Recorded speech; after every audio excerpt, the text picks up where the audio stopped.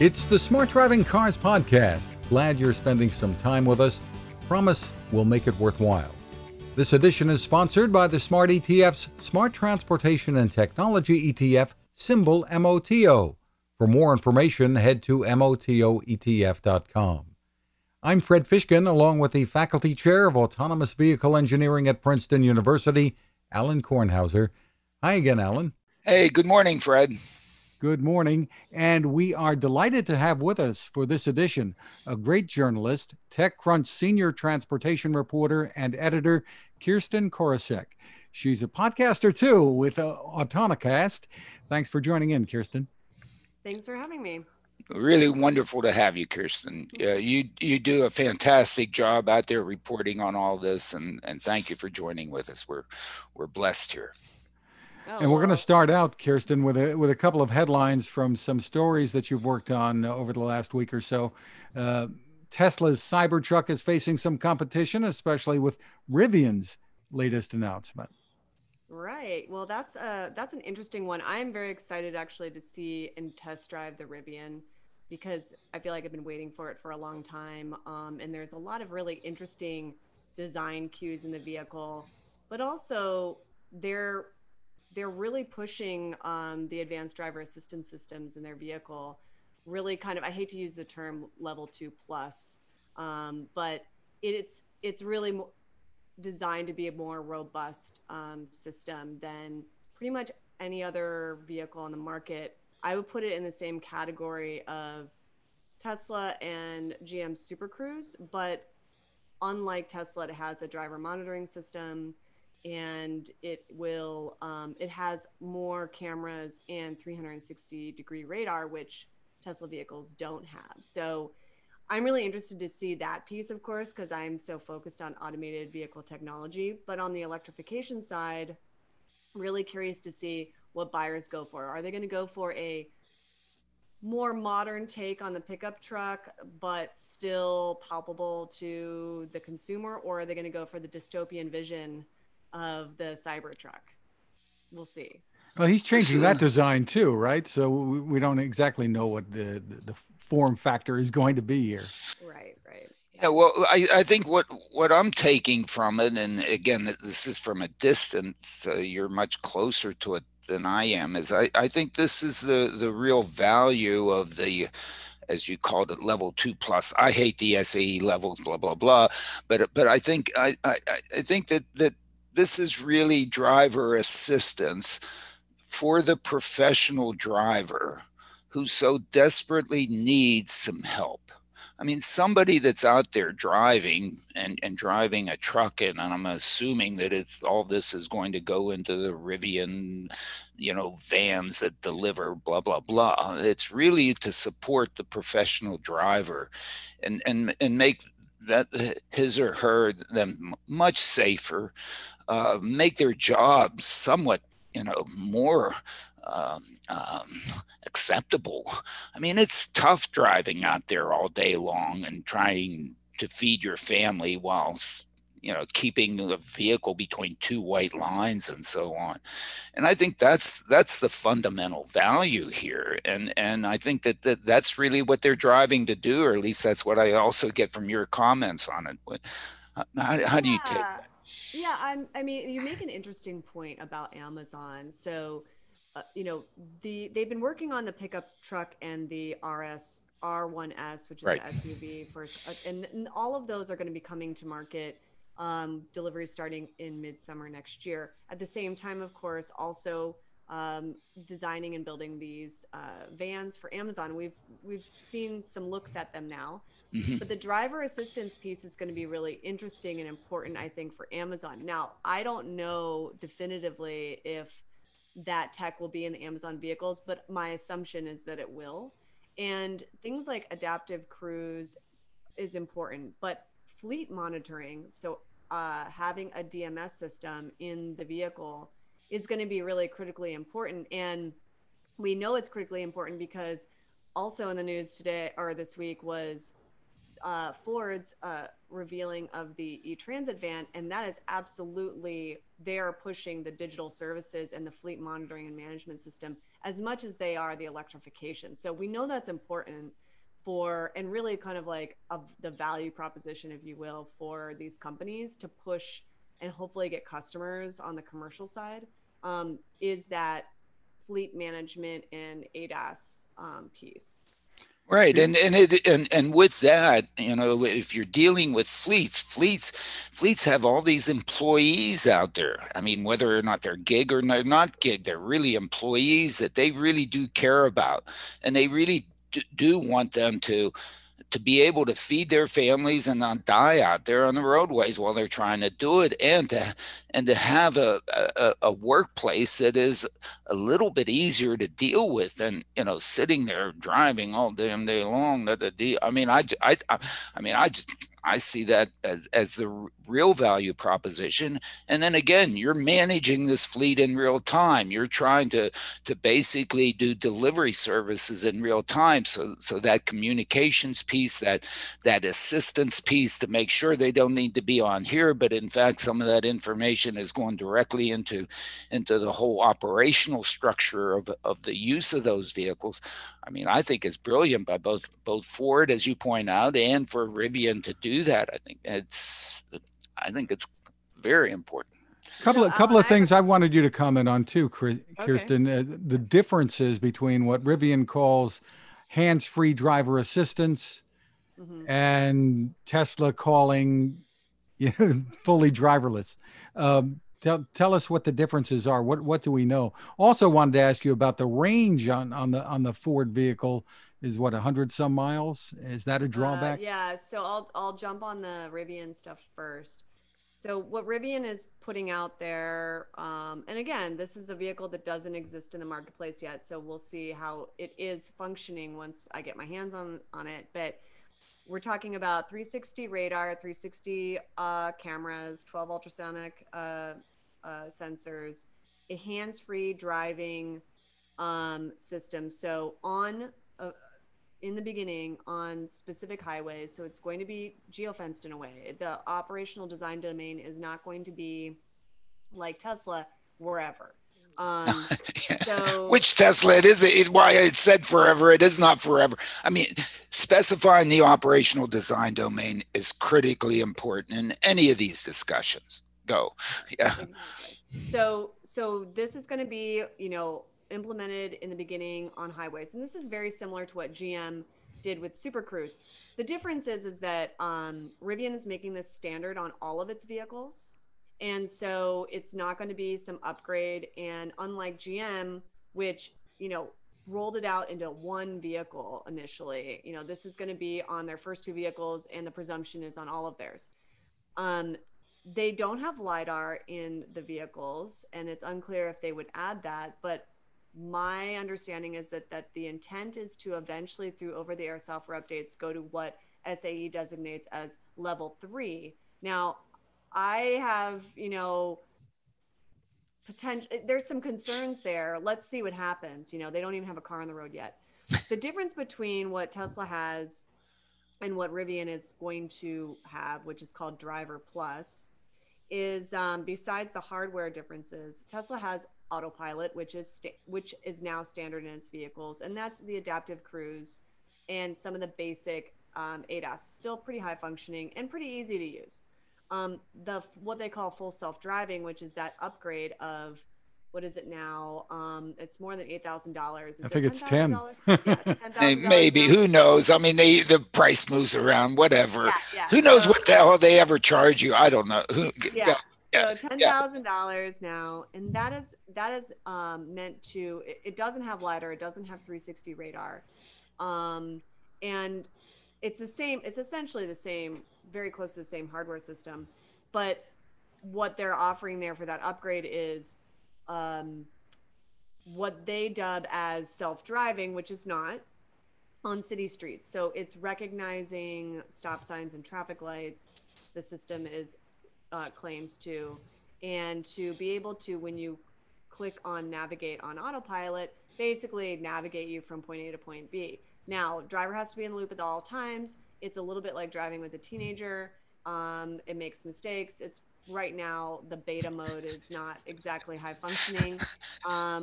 And the big criticism, of course, is that there is no cabin facing camera or driver monitoring system that even ensures that the driver is paying attention. And we've seen plenty of videos of the abuse of that system. So, those are the big differentiators in my mind. I mean, I don't know. Have you tried? Well, Musk has touted the computers and the coding that'll go into them, what exists now and what will go in. So is that a big differentiator? Well, we know that the Rivian has 2 compute platforms, redundant compute platforms. There isn't a lot more that we know. I mean, Tesla very much touts its like internally made chip. This is something they've been working on for a really long time, and it's not a departure for Tesla because they've become more and more vertically integrated as they've gone on. I mean, that's not surprising, but there are others out there that have been building chips as well. So, I can't answer that, like, because I don't have a deep knowledge of the tech that Rivian the differences between on. the two, right? Yeah, I mean that'd be a proprietary probably conversation that unfortunately no one has ever shared with me. But within the industry, I know that there's some skepticism that the chip that Tesla has can actually handle the types of functions that are necessary to be able to do what would really be considered full self-driving. Not to mention the fact that the suite of sensors they have doesn't seem to be able to even, it's not complete in a way that you would need, I think, to really push the driver assistance to more of a autonomous driving sort of capability. My sort of view on these things, again, taking somewhat of an academic view, because what the hell, I guess I'm an academic. That's the best thing I can. I guess I am an academic. That it's okay. I'm by definition an academic, but my key on these things is that as soon as the provider of the code and the hardware and so on is willing to accept all the liability associated with anything that goes bad with it while it's being used, then that thing can drive. Before that, if I'm going to be responsible for it, I've got to be in the loop. And if I'm in the loop, that's not, it's not even, I call self-drive. That's not automated driving. If I have to sit there and watch it, okay? Right. And if Elon isn't willing to say, hey, what I have out there, if anything goes bad, it's on me. Bring it to me. No deductible. I take care of it. Don't worry. As soon as he's willing to say that, then I think we can talk about whether or not this thing will really do the things that it's supposed to do. Because that's a great way to boil it down. I mean, to me, that boils it down. Oh, because in some sense, that's what Waymo, I think, has done, at least within the operational design domain that they've specified and wherever they're operating. They're out there, they're saying, hey, it's on us. We can't point to the dog ate my homework, or we checked off this box as some who knows what overviewer, and said, hey, we did that. It's your problem now. I mean, they're out there. I think that's what they're saying. And to me, that's the fundamental difference. This SAE, blah, blah, blah, blah, blah, blah, and this level 3. I mean, level 3 doesn't happen until I can literally sit there on my phone, and if anything bad happens, then it's their responsibility. But if it's going to be mine, then I'm going to be sitting there watching over that teenager, damn it, ready to grab the wheel. Talk to me here. Yeah, I think there are maybe a couple of automakers that have said in the past that they would take liability. Volvo springs to mind. Yeah. You can fact check me on that one. Yes, I think you're right. They're gonna. They didn't. They haven't. It's all a gonna, not haven't. They've committed to doing that. Tesla has not. And and you're right. Actually, my co-host at the Autonocast, Alex Roy, whom I believe you know. Yeah. We love do. Alex. Yeah. Who doesn't love Alex, right? Yeah, I mean, he's a character. whatever. Yeah. He is a character. But Yeah. he has said, that's Yeah. been his. You Yeah. two are in agreement on this. Is that he has often said until the driver can be completely out of the loop, and also the automaker or the manufacturer or the operator Or takes whomever. full Yeah. responsibility. Until then, until those two things happen, is just not self-driving. And I think that Tesla's big. They wanted to be a bit audacious. They love playing with words and, double entendres and, putting pop culture references within their vehicles. Like, you can turn the volume up to 11 and all that, which is a reference to Spaceballs. They pushed it though with autopilot and FSD. And, we've already seen how Europe has responded to that. Right. So Yeah. I think it's a little horrifying, but also kind of fascinating as a journalist to see what's going to happen with over the next year as that beta capabilities increase, and also as more and more people have their hands on the Tesla full self-driving. The important thing to remember before I answer your question from a while ago about the Ford is that there is a financial stake here for Tesla. They cannot recognize all the revenue that they get from those $10,000 upgrades until it is actually, they can fully say that it is capable. So what happens is as they release capabilities, they can release some of that revenue or recognize it on their balance sheet. And so there is a motivation to, and that's where I think sometimes can be dangerous, is that there's a motivation potentially, they've never said this, but to release it maybe then it's earlier than it's should be released. So that's something to always keep in mind. There's always that other piece out there. There is a financial motivation to release some of this maybe before it's ready. And on that Ford range. Yeah. Okay. So Ford E-Transit. So I looked at the spec sheets yesterday, and I talked to the folks at Ford a bit about this, and the highest range right now, they say more is coming, is 126 miles for their low roof, sort of just their most popular version of their cargo van that's electrified. And then it goes all the way down to 108 miles on this like extended cab.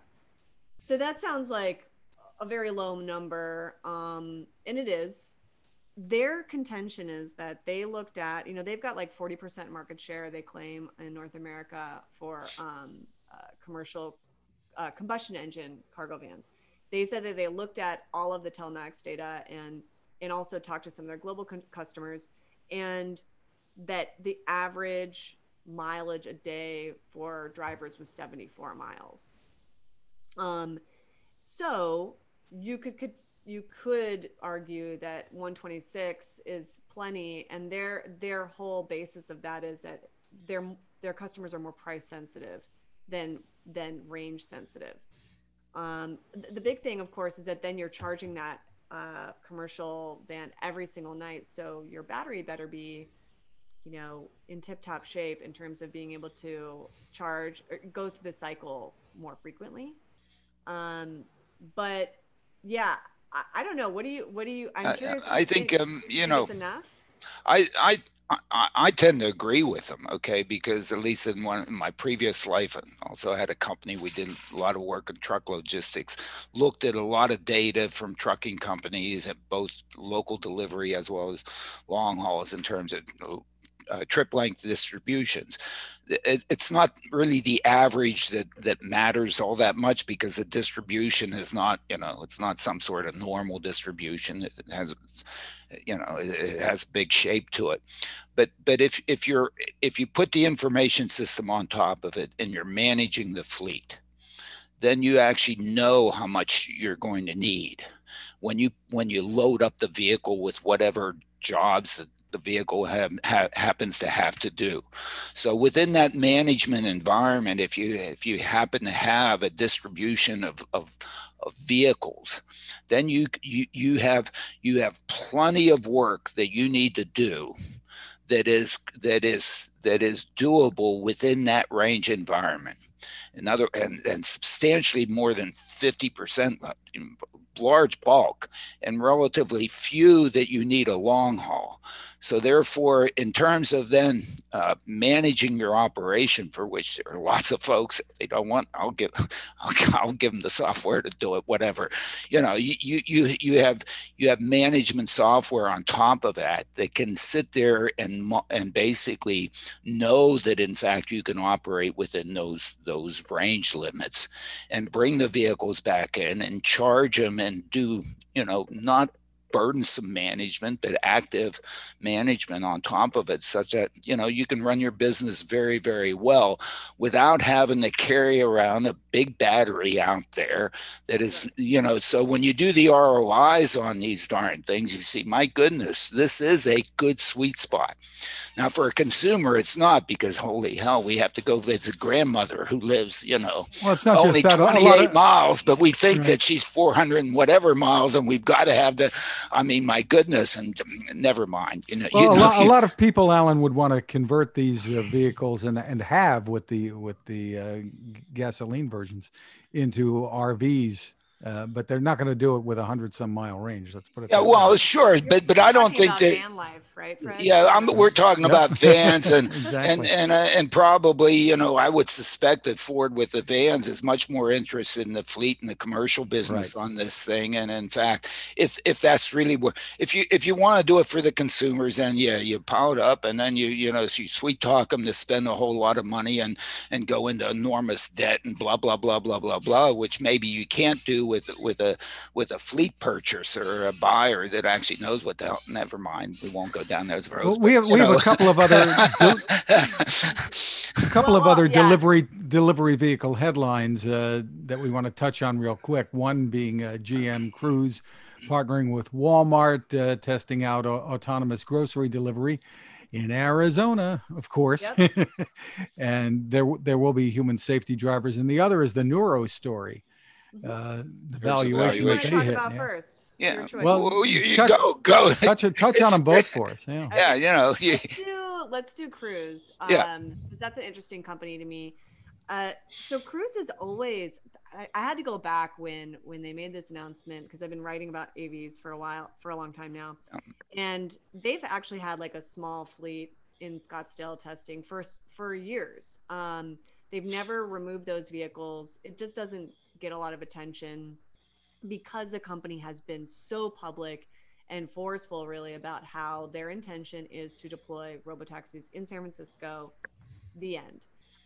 But they've absolutely maintained a little test fleet in Scottsdale. So the deal with Walmart is basically a human driver behind the wheel, as you mentioned, in Scottsdale. So that's a suburb of Phoenix, pretty large. And it's going to be doing customer deliveries. And Walmart has, I think, partnered literally with like every AV company out there now, which makes sense. Walmart reminds me of a legacy automaker. A lot of people don't realize this, but when partnerships are announced, that word has varying meaning depending. You just don't know what the terms are necessarily. It could be a memorandum of understanding agreeing to work together. It could be a very limited pilot. It could be a proof of concept. We don't necessarily know every single time a company says partnership what that means. And automakers do this, and Walmart's starting to do this. So they've partnered with, let's see, at least 3 or 4 other companies to see what the world would be like with autonomous delivery. And I think they're figuring out the logistics and delivery piece because it's becoming increasingly important, especially with COVID-19 and consumer habits changing. For Cruise, the interesting thing is that all of a sudden it's like, oh, are they getting into delivery? I think that they're always going to keep that door open, and that doesn't mean that they're going to pivot, but they've been kind of delivering as, a way to test a little bit. And that's gotten some criticism in San Francisco with the food banks during COVID. They've made something like 125,000 deliveries. So I think both companies are in that research and learning mode. It's not anything to I would be a little surprised if it became this like massive commercial partnership. You know, I think it will be something that lasts for a year, and maybe it will build into something else, but you know, it wouldn't shock me for it to end either. I mean, these types of partnerships happen all the time. I guess, you know, the way I look at it is that, of course, these companies are interested in this. I mean, it is a whole heck of a lot easier to provide mobility to a bunch of packages out of a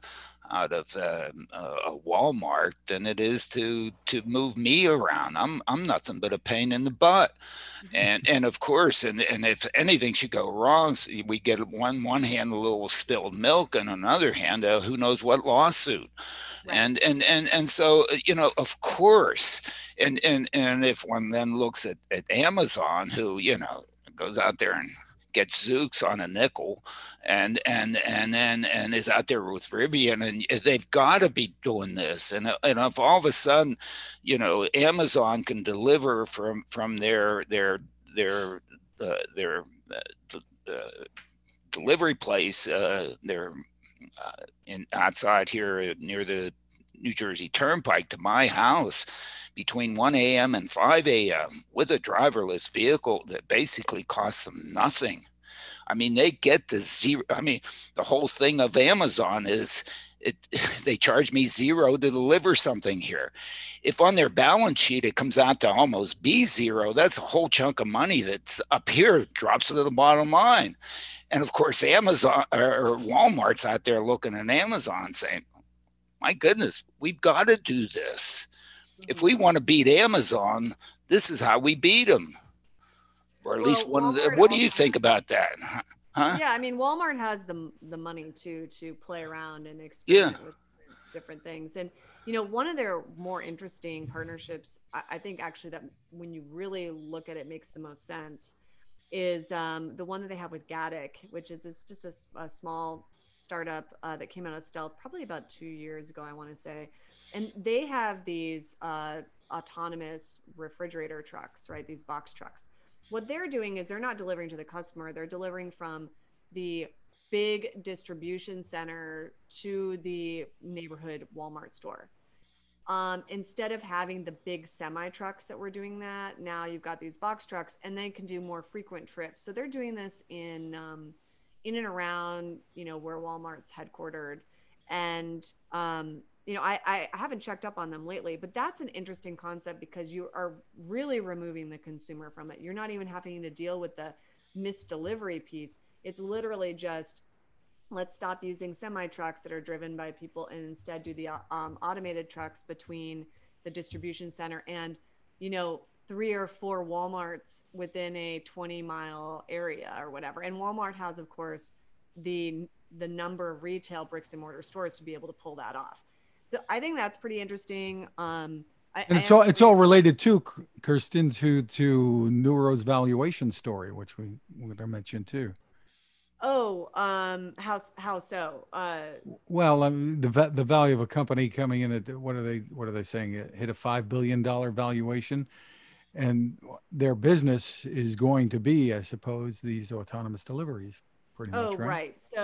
Right. So, you know, delivery is so hot right now. You know, we like to joke about that because of COVID. But I think that it's important to think about delivery not as just one giant subject matter, right? There's the little bots that are on the sidewalk. There are the what Walmart and Amazon are kind of playing around with, and then Neuro's kind of in the middle. And Neuro is a very interesting company. They did just raise, I think it was 500 million, which I believe that puts their post-money valuation at 5 billion.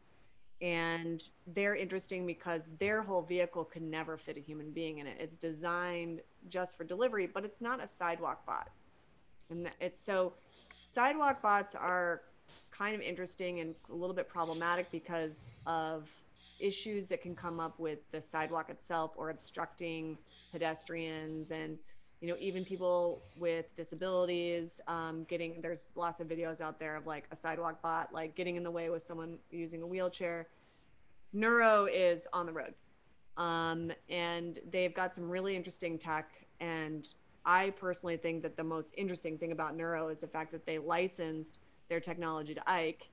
Ike kind of really, in a way, was born out of Nuro. And so to me, they, in a way, have two businesses potentially. They've got the delivery business, but I'm curious to see if they license their tech to anyone else in the future. I don't, maybe they will.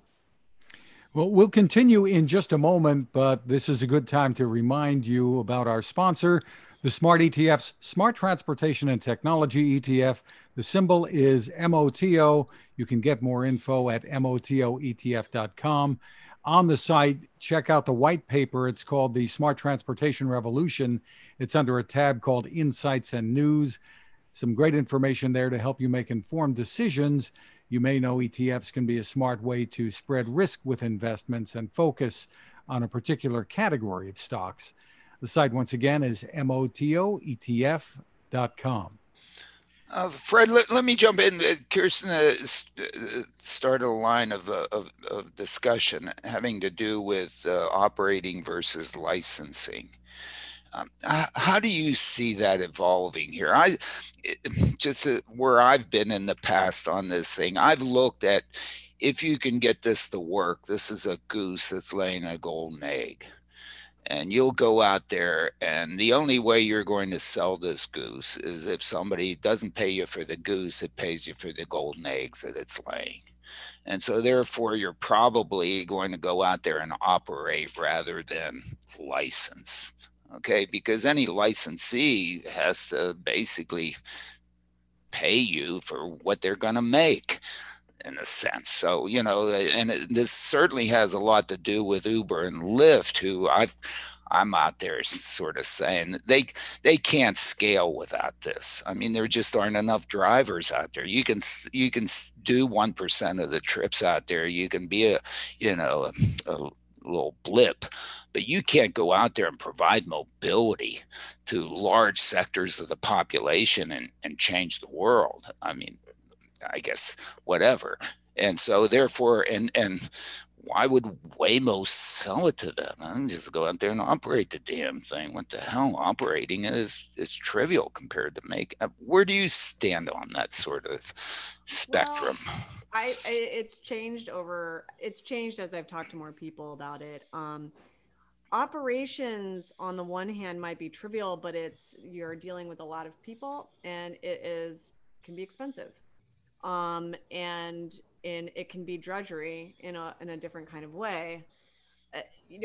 I've been told by, and I mentioned this to you offline, but I'll say it here. I've been told by folks within the AV industry, once you go driverless, it takes 2 to 3 people to make that happen, as opposed to keeping that human safety operator behind the wheel. The idea being that it takes more people to operate fully driverless, as opposed to keeping that safety operator. And so that means cost, right? So there is an opportunity when you license tech. To me, the opportunity is more in the software as a services segment. So it's not just a one and done, here's the goose, as your analogy suggested, but more, here's the goose, but also you're going to have to pay me a user fee or sort of a software as a services type of fee to maintain the goose or feed the goose. And that is where I think there might be some opportunity for some AV companies. I'm really curious to see if Waymo is going to keep operating on its own. I mean, there was a comment that John Kravchuk made in an interview about it, 6 months ago. And it got me thinking that maybe Waymo wasn't going to be operating everything, but maybe I was reading into it. So companies like Nuro and on the delivery side, and Waymo on the delivery side too, but also on the shuttling people side, I think that they're right now still vetting and validating and verifying the tech. But a year from now, will we start seeing partnerships with third-party operators? I don't know. I mean, I would be guessing, but I do think that there is a path to revenue by doing that. But that's if it's a software as a services style business. You had a couple of headlines this week too on Uber and Lyft as well. Well, it was the earnings week, right? Yeah, earnings week. I think the big What news, earnings? I mean, the Uber story is interesting. They have, they're focused 100% on their core competency right now, which is ride hailing. They've, spun off the Uber Freight business. They offloaded Jump, which is their micromobility business. And they've completely doubled down on their delivery business, which is Uber Eats. And it's sort of a conflicting story. On the one hand, delivery has expanded exponentially, but it is not making money. It's losing money. And then ride hailing has constrained since, a year ago, year over year, but it's not losing money. So, I'm very curious to see what Uber does in the months ahead. For Lyft and Uber, the big news is that they got Prop 2 passed in California, which essentially was an existential risk to their company. They get to continue to classify gig economy workers as independent contractors. They don't have to completely redo everything. There are some agreements they make within that, which is some guaranteed wages and things like that. But Uber's CEO, Dara Khosrowshahi. I always mess up his last name. I'm sorry.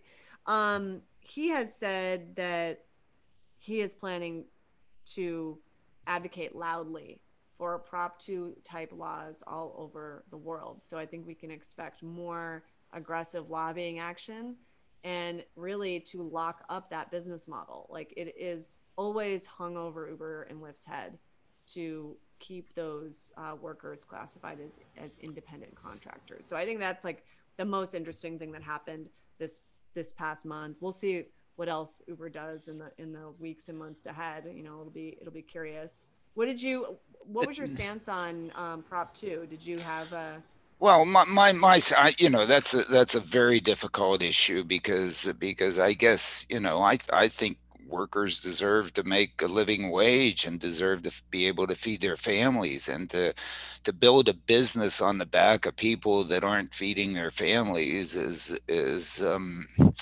not the best thing in the world.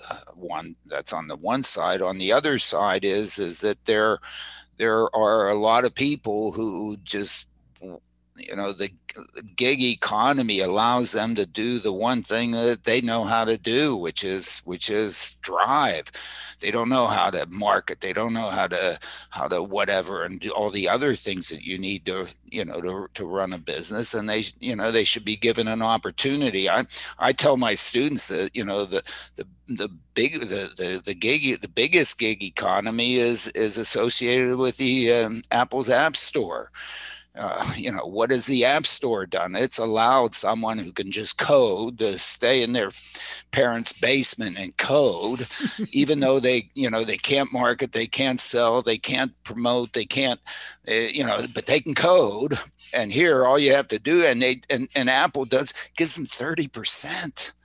Okay. Now, whether or not any of that generates any revenues, no detail, but those are, to me, the ultimate gig workers, and they were maybe the first, not necessarily the first, and they can have their own time. They can do in the middle of the night, play video games the rest of the time, which if you're going to be an employee, there's a responsibility that comes for that.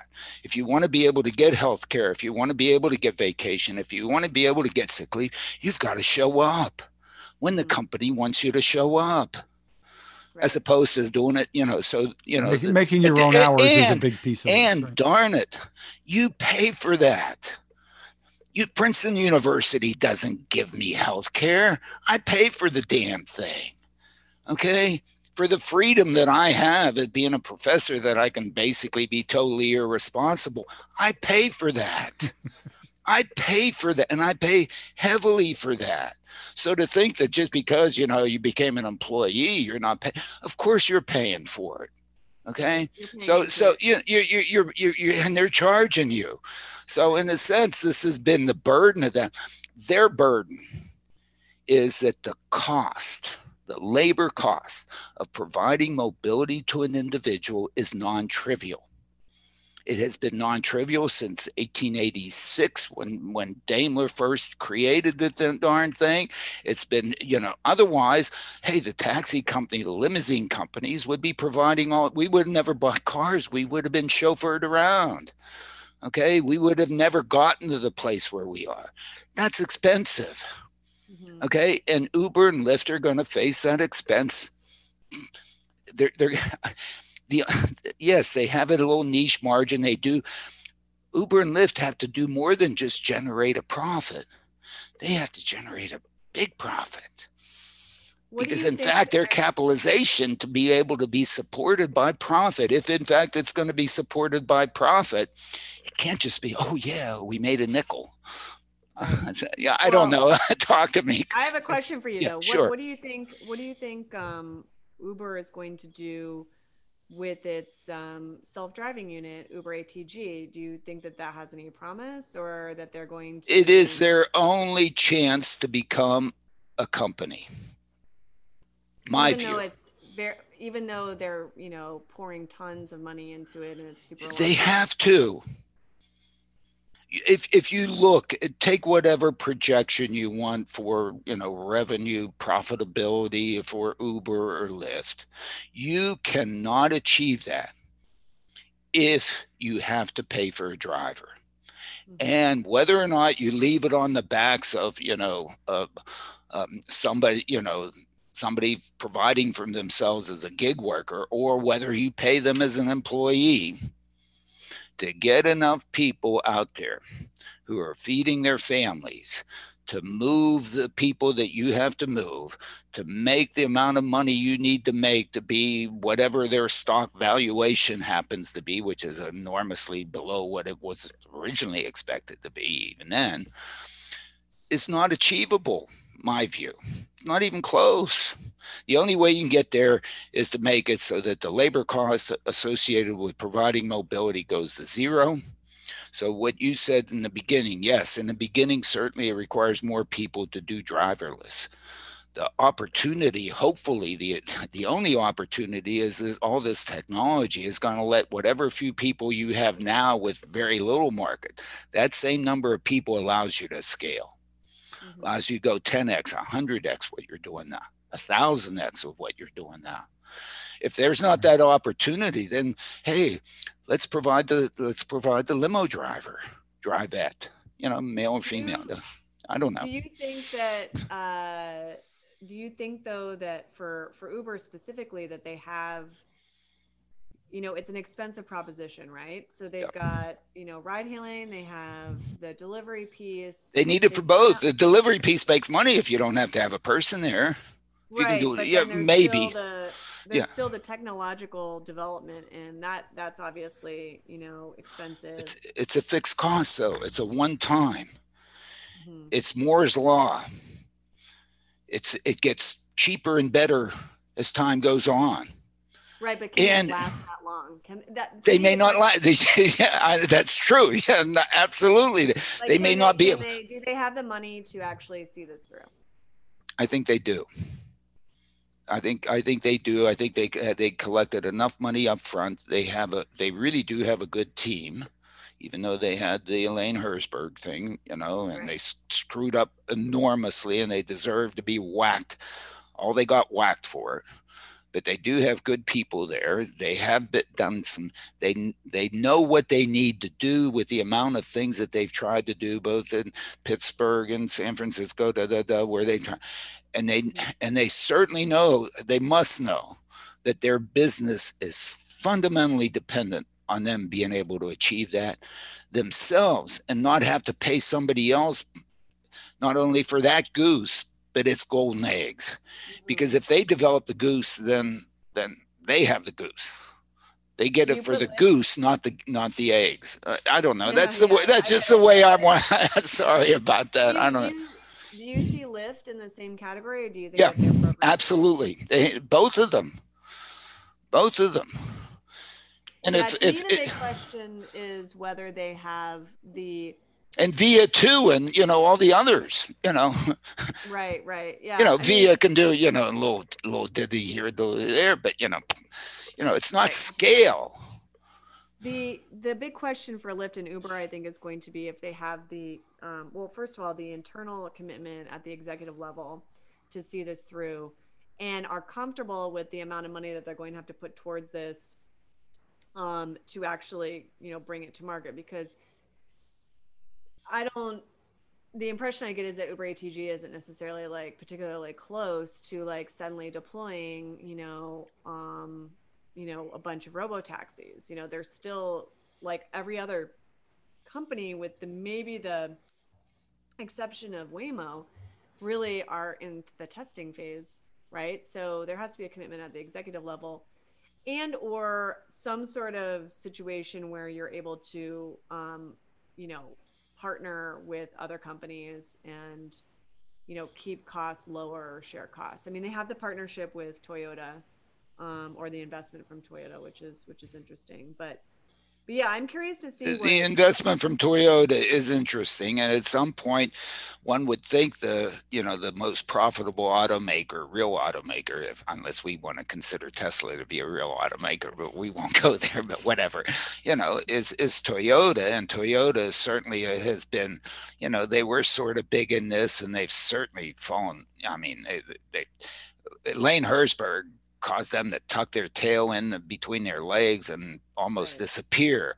But they've got to be doing things internally, and at some point they have to be coming out. They just don't need to tell us. They get no benefit out of telling us what benefit. They're not out there trying to get SoftBank to give them a bunch of money. I guess not. I don't know. Whatever. Well, SoftBank already gave them a bunch of money, so they don't need maybe they don't need any more, right? So and Lyft has partnerships too. So Lyft has partner Aptiv and so on, and I mean, they're out there, and I guess they went back into Las Vegas, didn't they? And started, operating again in Las Vegas. So they're, I don't know. I just, why didn't Yellow Cab do this in 1930? If in fact you can do it with a person, okay? Right. If you can go back in time and ask the folks Kirsten, I know you've got to run, but before you go, do you have any thoughts on what the new administration might mean in terms of all of this technology, the new mobility? Biden is bringing in a lot of Silicon Valley people, I suppose, into his policy expert panel. Yeah, it'll be I'm very, very interested to see how a few of his policies, or what I think might be his policies, not the specifics, but he has an interesting personal background where he absolutely was impacted by, a car crash taking. Absolutely. And on the other hand, he's a huge Amtrak user, that's well documented. He seems to be more interested in pursuing climate change policy and in and around that. At the same time, he has an extreme love for Corvettes. And so I think that he might reflect how a lot of people feel, which is, you want to see some efficient, public transit, but you still you don't want to give up a car, right? So I don't really know how this is going to play out, because I've been looking for cues and sort of how the transition team and things like that. I think what a lot of AV companies are going to be paying attention to is, who is tapped ultimately for those key positions, because right now, with some of the AV guidelines out there that have been developed in the last couple of years, it has been more friendly to AV companies, which is kind of a little bit more of guidelines, hands-off approach. So is it going to be more regulations, or is that going to continue on that track of more, voluntary guideline sort of or philosophy? I that's the one piece I don't know. I have no indication of how Biden feels about that specific area on AVs. On the one hand, maybe he'll see the safety benefits and be a big champion of it. Or on the other hand, there's historically been a lot of support for unions, and if there's concern about loss of jobs or something, I really don't know where he and his administration would fall on that piece. But we kind of know how he feels about public transit. There's also the question, of course, of the rest of the, Congress and its willingness to do anything about, public transit or Amtrak, which has struggled for years. And the concept of high-speed rail, anyone who's traveled outside the United States knows what it could potentially be, but it's whether there's like a commitment, within the administration or the public at all for something of that scale, because it's expensive. Do you have any predictions? Well, I have no. I'm the same way. I'm certainly looking. I'm trying. Not that I can look as well as you can look, but I certainly have been looking. To me, the missed opportunity with all this is to look at this as really the provision of mobility to people who need and can use the mobility. This is the new mass transit mode. This allows mass transit to serve more than 4% of the trips, which is what it serves now. It could allow it to serve 10% of the trips, 15% of the trips, provide mobility to the folks who could really have their lives improved, as opposed to just being another way to get from A to B, that at least some people are saying. And that's what has not been promoted up to this point. And that's what bothers me about Waymo just being in Chandler. I want Waymo to come to Trenton, and to come to the cities like Trenton, where people really do need the mobility, and there's nothing on the shelf right now that can provide them that mobility affordably that this can. This can do it affordably. Why? Because it takes the labor charge out of it. And that doesn't mean that it unemploys anybody. In fact, you end up employing more people. So in the delivery piece, you improve the quality of life of the people that work there. And in this thing, you just improve your market share. So great. Who do you unemploy? You unemploy me. You unemploy you. We've been doing this mobility thing, chauffeuring our kids around, chauffeuring our friends around, chauffeuring ourselves around for free. We get this thing allows us to and that aspect of it is not pronounced in Washington, not the way it should be. This is a great opportunity if we can get this darn thing to work. Okay, well, it can't crash. It can't crash. It's got to be. Safety is a floor. It's a floor here, and we've got to make sure that everybody's safe, and it's not what we should be competing on. That's what we should cooperate on, and all those various things. I don't know. That's just, but anyway, we want your views, darn it, because you're the expert out here. I'm just a goofy academic, whatever. Yeah, this is just the views of an academic. Well, no, but I mean, I think it resonates with a lot of people. So yeah. I want to hear what you think too. and if it is looked at from that perspective by the Biden administration, you can certainly envision him getting behind it. We know he's behind an expansion of EV. EV charging. And this allows EVs. This makes it easier for EVs. It does all that thing. It takes the range issue and the hell out of the damn question with EVs and so on. I mean, and I think he will go this way. It was interesting to see the Obama administration actually move in this direction at the end. Okay, to begin to see it, and in the Trump administration, to its great, we should give it kudos for this. I mean, they allowed it to continue. They didn't squash it. They didn't go out there, hey, we know better, damn it, we're going to tell you what the hell to do. I mean, we don't know. We're still at the very beginning here. We're still at the very, very beginning. Anyway, I don't know. Whatever. We'll have to check back in. We have to check back in, and I want you involved in the summit. It's great having you out there. I mean, it's great having you out there, doing all the reporting you're doing, and you do a great job with it. We really appreciate it. Thanks for taking the time with us, Kirsten. Yeah, thanks for having me. Well, Kirsten was great, Alan, to have with us. Oh, absolutely fantastic. I mean, she spends all day doing this, although I spend all day doing this too, but she has better access. In here in the Princeton bubble, you don't get to see much whatever. Well, from the Smart Driving Car newsletter, Alan, our friend Ken Pyle sent along a story on California beginning a new phase of its road charge demonstration project with support from a federal surface transportation funding alternative grant. California will test how road charge can work with 4 technologies: usage-based insurance, ride sharing, electric vehicle charging stations, pay at the pump systems, and autonomous vehicles. And I think you point out in the newsletter, Alan, that New Jersey's looking at something similar. Yeah, well, everybody's looking and wondering about how we're going to pay for the infrastructure, whether it's driverless or us driving it. We need the roadway system. We need that surface, and we need the control systems on there and the bridges and all those kinds of things, and they have to get paid for some way.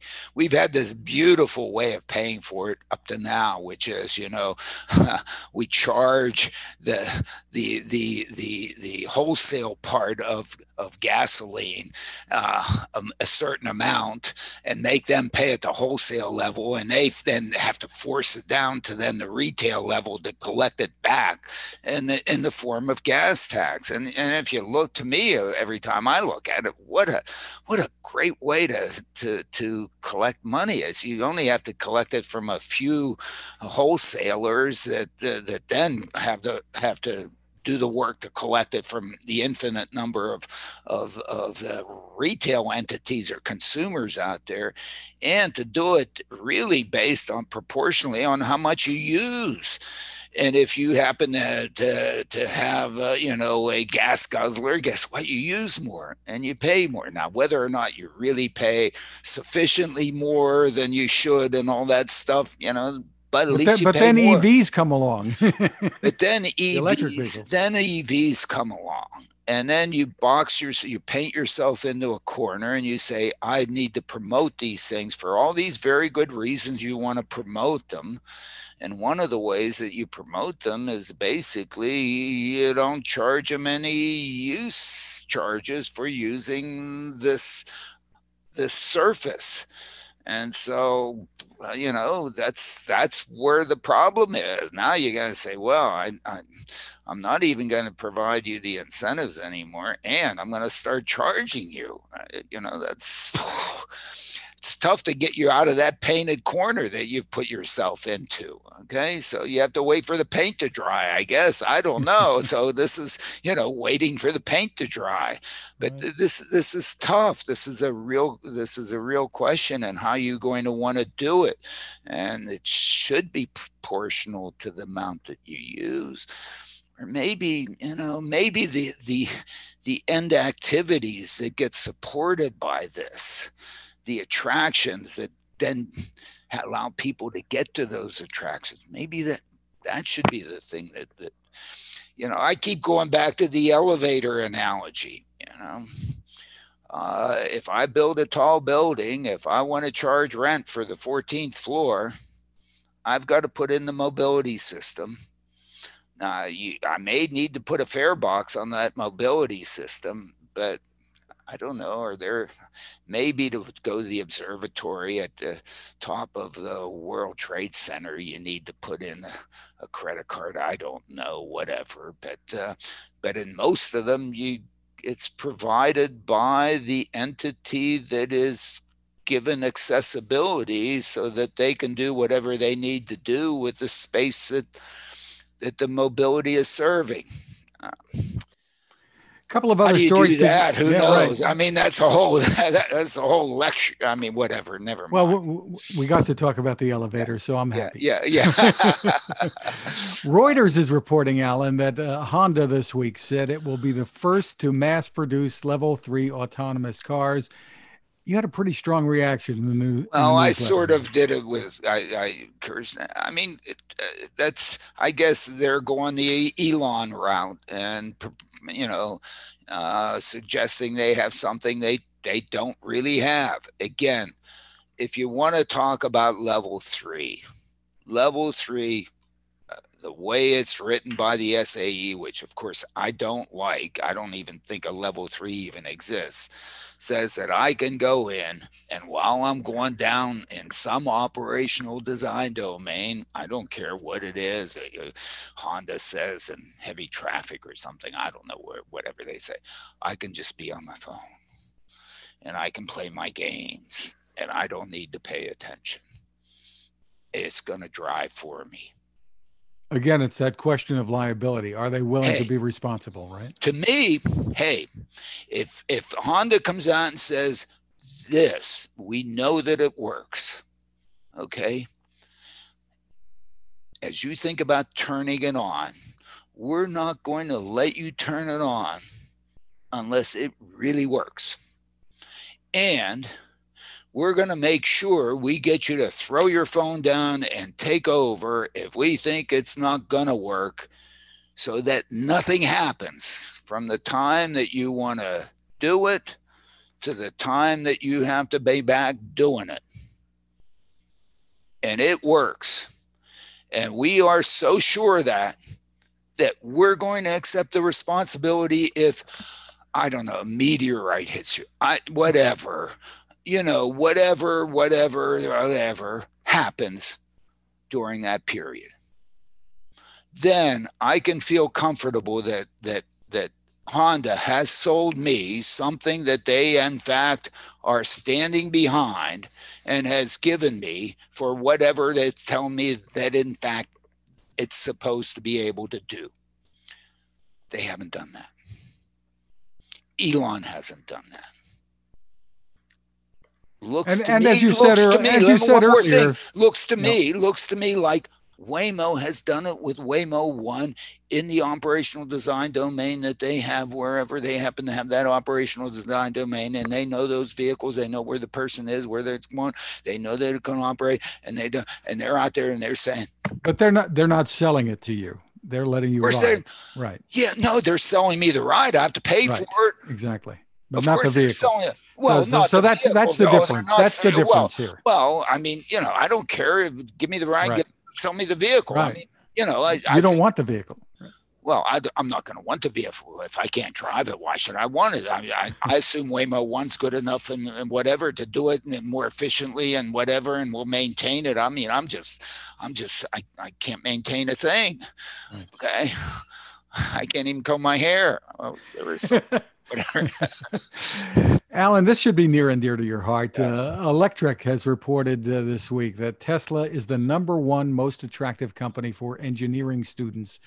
And they call that a massive advantage, of course, if that's true. Yeah. I mean, they get to choose good people. How do you build a company? You got to have good people. I mean, this is fundamental. I mean, if you look at the car companies, I mean, I don't want to name the car company, but there is an auto manufacturer in the United States who recruited at Princeton who could basically almost never get anybody to go to work there.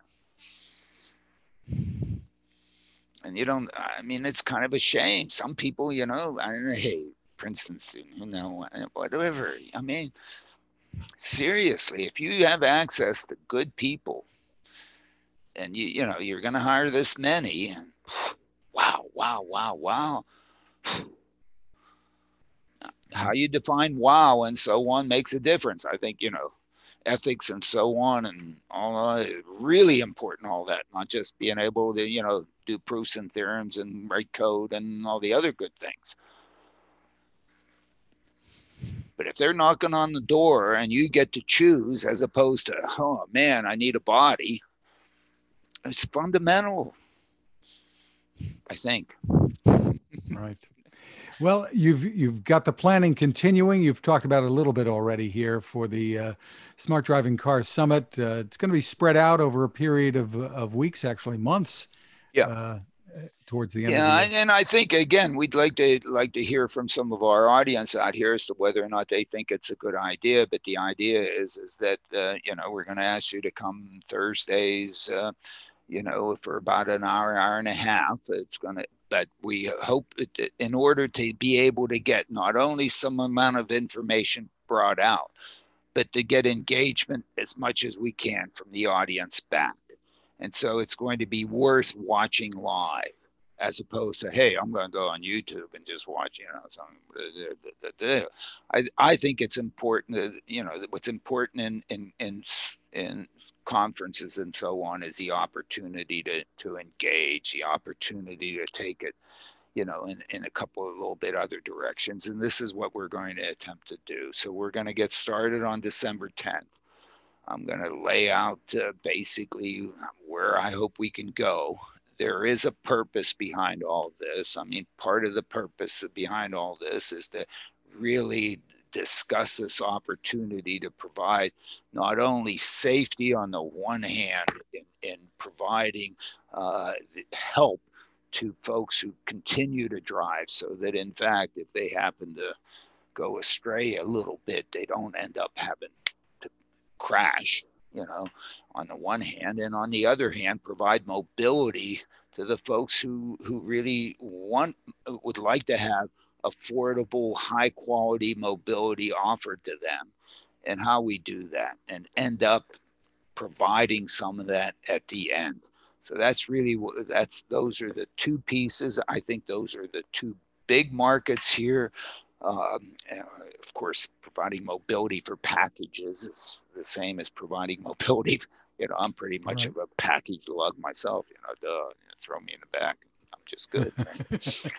Well, important stuff, and we're going to look forward to it. People can go to smartdrivingcar.com for the latest info on what's coming up. We also want to mention the Autonomous Vehicle Policy Forum. They've got a series of discussions coming up next week, I think. And you've got a link in the newsletter to register for that. Right. And Salika Talbot, we just did a little session in my class with her, and she's really good. And she's putting on a summit-like thing for 2 days next week, and we have a registration link for that. Invite people to take a look at that. And if people want to find Kirsten's work, she was really terrific to have as a guest. Oh, fantastic. Head to techcrunch.com for that. We want to thank our sponsor, the Smart ETF's Smart Transportation and Technology ETF. The ticker symbol again for the ETF is MOTO, and you find more information at motoetf.com. We are at smartdrivingcar.com, also on Anchor FM, Spotify, TuneIn, Apple, Google, Spreaker, SoundCloud, a whole lot more on Amazon. Now you can find us, including Audible under podcasts. You can ask your smart speaker to play us. You can find my tech reports at techstination.com. I'm Fred Fishkin along with Alan Kornhauser. Thank you so much for listening or watching, and please stay safe. Thank you for being here with us.